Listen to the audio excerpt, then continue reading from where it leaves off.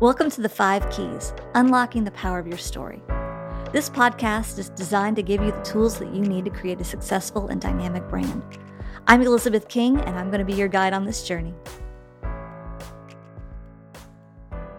Hi, and welcome back to The 5 Keys, Unlocking the Power of Your Brand. I'm Elizabeth King, and today we're going to talk about the fifth and final key in the 5 key process, which is evaluation.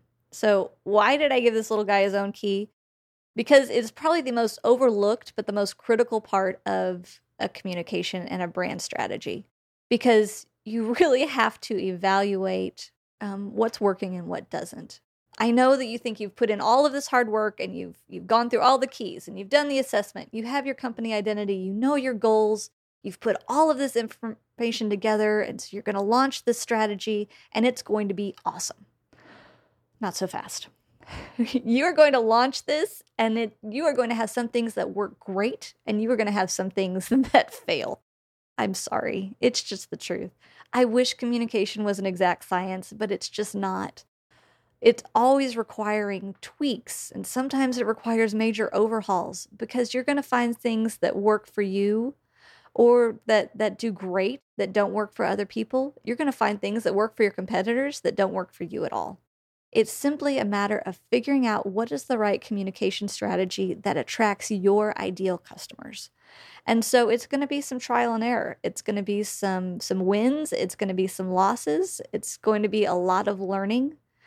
But ultimately, if you keep honing in and looking at the metrics, what social media posts track the most attention? What offers drive traffic to your business?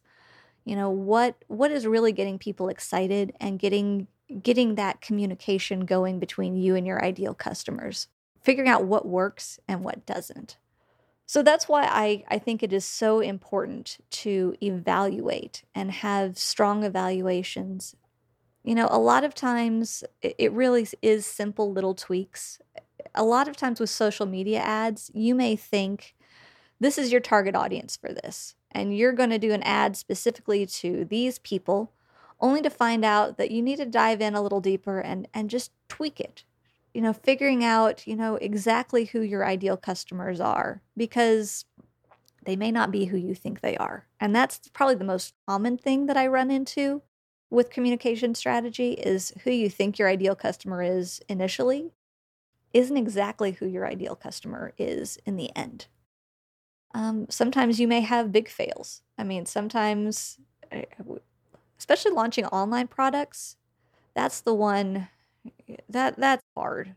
I'm just going to tell you now that's hard. I've tried it myself, and this is, I thought this is going to be the one. This is the ticket. I've got it.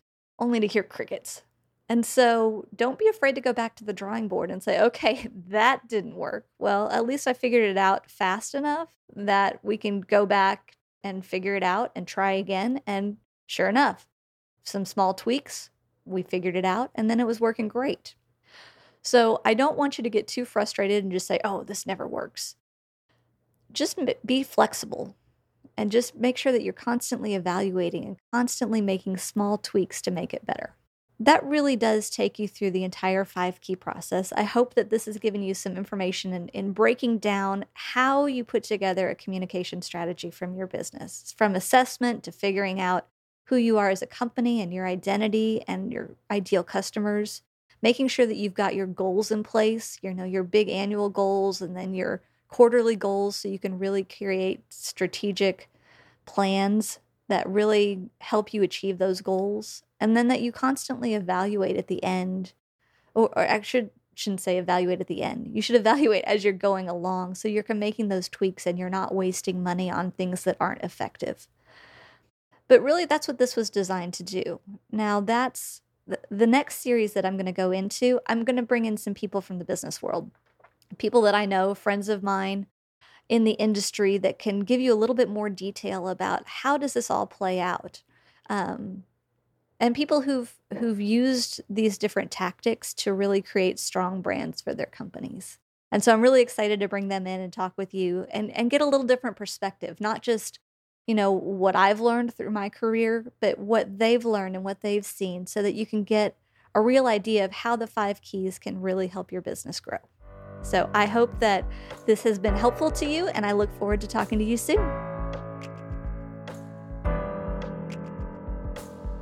Thank you for listening to The 5 Keys, Unlocking the Power of Your Brand.